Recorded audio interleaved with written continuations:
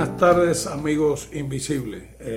Estamos transmitiendo para usted una serie de programas sobre la industria de la salud en Puerto Rico, los cuales esperamos sean de gran aceptación por el público que nos escucha, porque vamos a dar mucha información interesante que puede ser utilizada de modo de referencia. Vamos a dar una cantidad de datos que no son del dominio público en general. Nos acompaña hoy en el estudio el licenciado Iván E. Colón, una persona de vasto conocimiento en este tema. El licenciado Colón, en su resumen, ostenta que fue presidente de la Cruz Azul de Puerto Rico por más de 5 años. Actualmente es presidente de Constellation Health LLC, que es una organización que presta de tradicional, no del Medicare tradicional, sino una organización de Medicare Advantage. El licenciado Colón también ostenta el máster en administración de hospitales.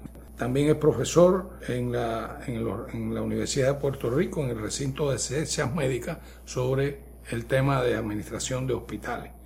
Vamos a estar hoy conversando, para ya entrar en las preguntas que vamos a hacerle al licenciado Iván, vamos a estar conversando sobre el costo de la industria de salud en Puerto Rico. Deben presentarme, ¿no? Para que sepan quién les habla. Le habla el ingeniero Jorge García Massuet. Iván, ¿cuál es el monto global aproximado de la industria de la salud en Puerto Rico? Primero que nada, muchas gracias por invitarme al programa, y así vamos a tratar de tratar este tema de forma lo más sencilla posible y tratando de llevar un mensaje educativo todo el tiempo. El monto total de lo que se gasta en servicios de salud en Puerto Rico es de 12.6 millones de dólares, billones, 12.6 billones, miles de millones anualmente. Esto es un costo que ha ido incrementando en los años. Nosotros sufrimos de un crecimiento del gasto parecido al de Estados Unidos, por encima del 14-18% anual, y es un gasto que vemos que va a seguir creciendo por la misma demografía, el envejecimiento de la población en Puerto Rico, que cada día duramos más, y es más la población de mayores de 65 años que llegan en buen estado de salud, pero que consumen recursos, vamos a ponerlo así. 12.6 billones. Eso es un número. En Estados Unidos, y tal vez estábamos hablando con Roberto antes de que tú llegaras, Roberto López, que es nuestro productor ejecutivo en esta serie de podcasts.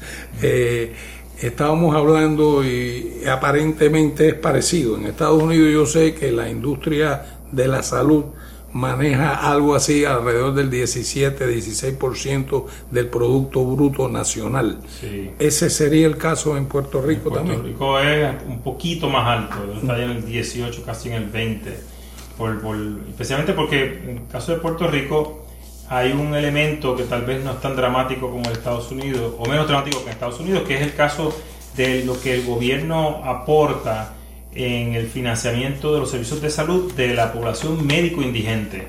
El gobierno de Puerto Rico aquí gasta una cantidad considerable en mantener el programa que hoy en día se llama Mi Salud, que, para que tengan un término de proporciones, en la parte solamente de los que son médico indigentes, sin incluir los que son Medicare también, se gastan 3.1 billones de dólares se gastan en el gobierno de Puerto Rico en los servicios de salud de esa población.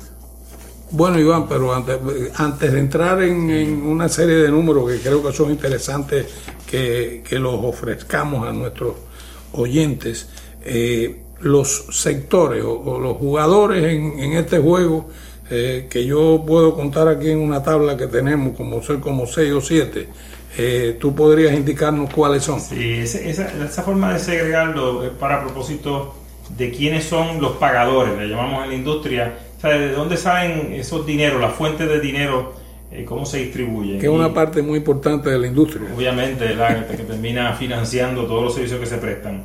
Primero existe el programa de salud del gobierno, que se conoce, ¿verdad? Desde hace unos 6 o 8 años se conoce como el programa de Mi Salud. Empezó llamándose La Reforma originalmente bajo la administración del gobernador Pedro Rosselló, y después le cambiaron el nombre a Mi Salud. Y ese es el sector que me referí ahorita del sector de los médicos indigentes. Después están los planes de seguros comerciales. Perdona que te interrumpa, Sí. ese sería el Medicaid. El Medicaid, ok. Incluiría el Medicaid. Incluiría el Medicaid. Okay. Muy bien. Básicamente es ese. Después están los seguros comerciales, que ese es básicamente los seguros que pagan ya sea patronos, ¿verdad? Patronos privados, o los individuos que se aseguran, ¿verdad? Que no pertenecen, no son médicos indigentes, no pertenecen al Medicaid, tampoco pertenecen al Medicare, y que se compran su seguro individual. Ese sería el segundo grupo de pagadores. Está después lo que son los empleados gubernamentales, que en el caso de Puerto Rico, como sabemos, es una proporción alta, y en el caso de los empleados gubernamentales, el gobierno lo que hace es que hace una subasta, pero hace para que existan varios competidores, varias alternativas de seguro comercial para los empleados de gobierno, pero el gobierno aporta ahora mismo este año, el último año y este año también, la aportación es de unos $100 mensuales en las agencias de gobierno central, y hay aportaciones más altas de 125, 200 y hasta más en las corporaciones públicas. Ese también es un sector importante.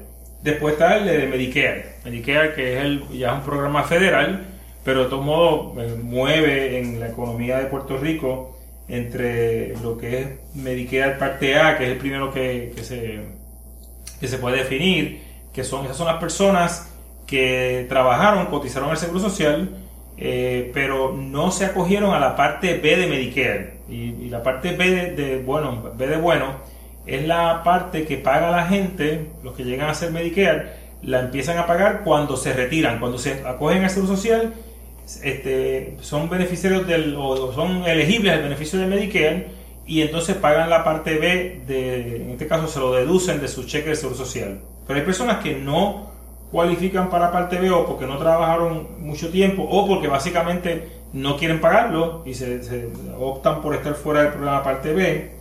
Y después están los Medicare Advantage. Esos son el otro sector importante, que se divide en los platinos, que esa es la combinación, y no quiero confundir a la gente, pero esa es la combinación del Medicaid con el Medicare. Esa es la persona que por su característica sociodemográfica está acogido al Seguro Social, o sea, ya está retirado o es un incapacitado, y tiene los beneficios de Medicare, parte A y parte B, pero adicional a eso es una persona que por su nivel de ingreso cualifica para estar dentro del programa Medicaid, y ese es el que llaman platino. Y después está el no platino o el Medicare Advantage regular, que sería entonces el que tiene la parte A de Medicare, tiene la parte B de Medicare, pero él selecciona irse a una alternativa privada, porque el Medicare Advantage no es otra cosa que es un mecanismo que inventó el gobierno federal para privatizar el programa Medicare, y ese es básicamente el último sector de los pagadores. También está el de los que no tienen seguro médico, que eso técnicamente se lo pagan de su bolsillo, pero ese es un grupo que en Puerto Rico llega como a unas 270,000 personas, y la aportación que hacen es de unos 600 millones de pesos. En este caso en particular, los que están autoasegurados pues tienden a ser personas que no tienen seguro, son personas que trabajan por su cuenta, son personas jóvenes que tienen que ser un seguro médico, y así funcionan. Una pregunta, porque dentro de todos estos sectores que has mencionado, ¿dónde caería o cae, no sé si cae, el llamado Affordable Care Act, el famoso Obamacare? ¿Funciona en Puerto Rico? El Obamacare se implantó en Puerto Rico en fragmentos, y vamos a ver parte de esas aportaciones económicas que trae Obamacare, las vamos a ver dentro del programa Medicaid, donde lo que llaman el programa Mi Salud, lo vamos a ver en el programa Medicare, específicamente en el programa de Medicare Advantage. Esos son los dos sectores en términos económicos impactados. Y después vamos a ver una parte en los seguros comerciales donde la regulación de Obamacare se aplicó de una forma, vamos a decir, modificada en Puerto Rico. Pero eso lo vamos a dejar con un programa que hablemos específicamente de Obamacare. Muy bien. Hay unos datos aquí en esto que estamos mirando, la tabla, que es muy interesante. Y me gustaría que me expresaras un poco tu opinión. Hay una columna aquí que se llama costo total per cápita de cada uno de esos sectores. Hay uno que me llama mucho la atención, que es, pero te voy a dejar que tú no lo digas, ¿no? Que todos están alrededor de 2.000, 2.300, etcétera, pero hay uno que está en 11.000, que es el Medicare Advantage Platinum, 11.250. ¿Por qué hay esa diferencia tan grande en el costo per cápita? Sí, es impresionante, ¿verdad? Eso tiene una explicación, que es que las personas que son Medicare y que también pertenecen al programa de Medicaid, por una razón socioeconómica, tienden a sufrir más enfermedades y más condiciones críticas que las personas que no son Medicare. ¿Cuál es la posible explicación para eso? Es que las personas de menos recursos económicos se cuidan menos su salud.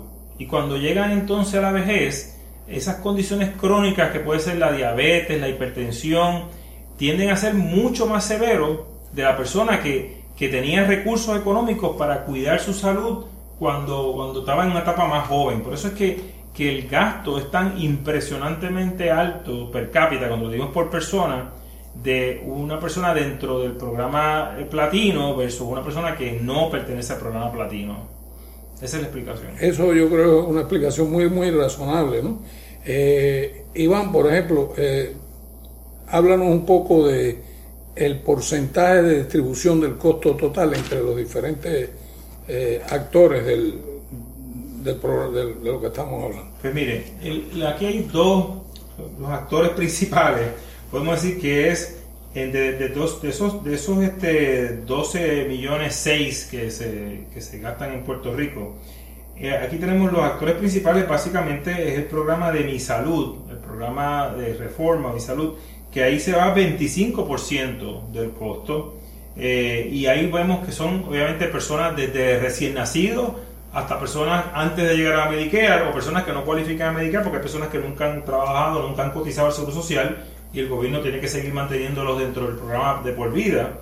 Pues ahí hay 25% de su costo. El otro renglón importante estaría entonces en el Medicare, que en el Medicare me refiero, ahí hay, vamos a decir, 4 sectores dentro del Medicare. Está, como dije antes, Medicare parte A, Medicare parte A y parte B. Los platinos y no platinos son personas, ya sabes, retiradas o incapacitadas que caen dentro de todos esos renglones. Y ese grupo porcentualmente básicamente domina con más casi un 40% del total del gasto médico. Pues vemos, eso tiene relación a que por ser personas de mayor edad, personas incapacitadas, personas que están dentro del programa de reforma o Mi Salud, pues ahí que está la mayor cantidad de gasto de todos los renglones de gasto de salud que hay en Puerto Rico. Un número que me parece interesante es que en la población sin seguro médico me parece que aparece aquí con un 5%, lo cual me parece muy bueno porque es un número muy bajo, creo yo. En Puerto Rico tiene un número de personas no aseguradas bajo, pero eso también tiene una relación con las personas empleadas, self-employed, personas que por su cuenta trabajan y generan un ingreso y sus pagos, su salud se los pagan, pero como hay tanta gente desempleada, pues posiblemente por eso es que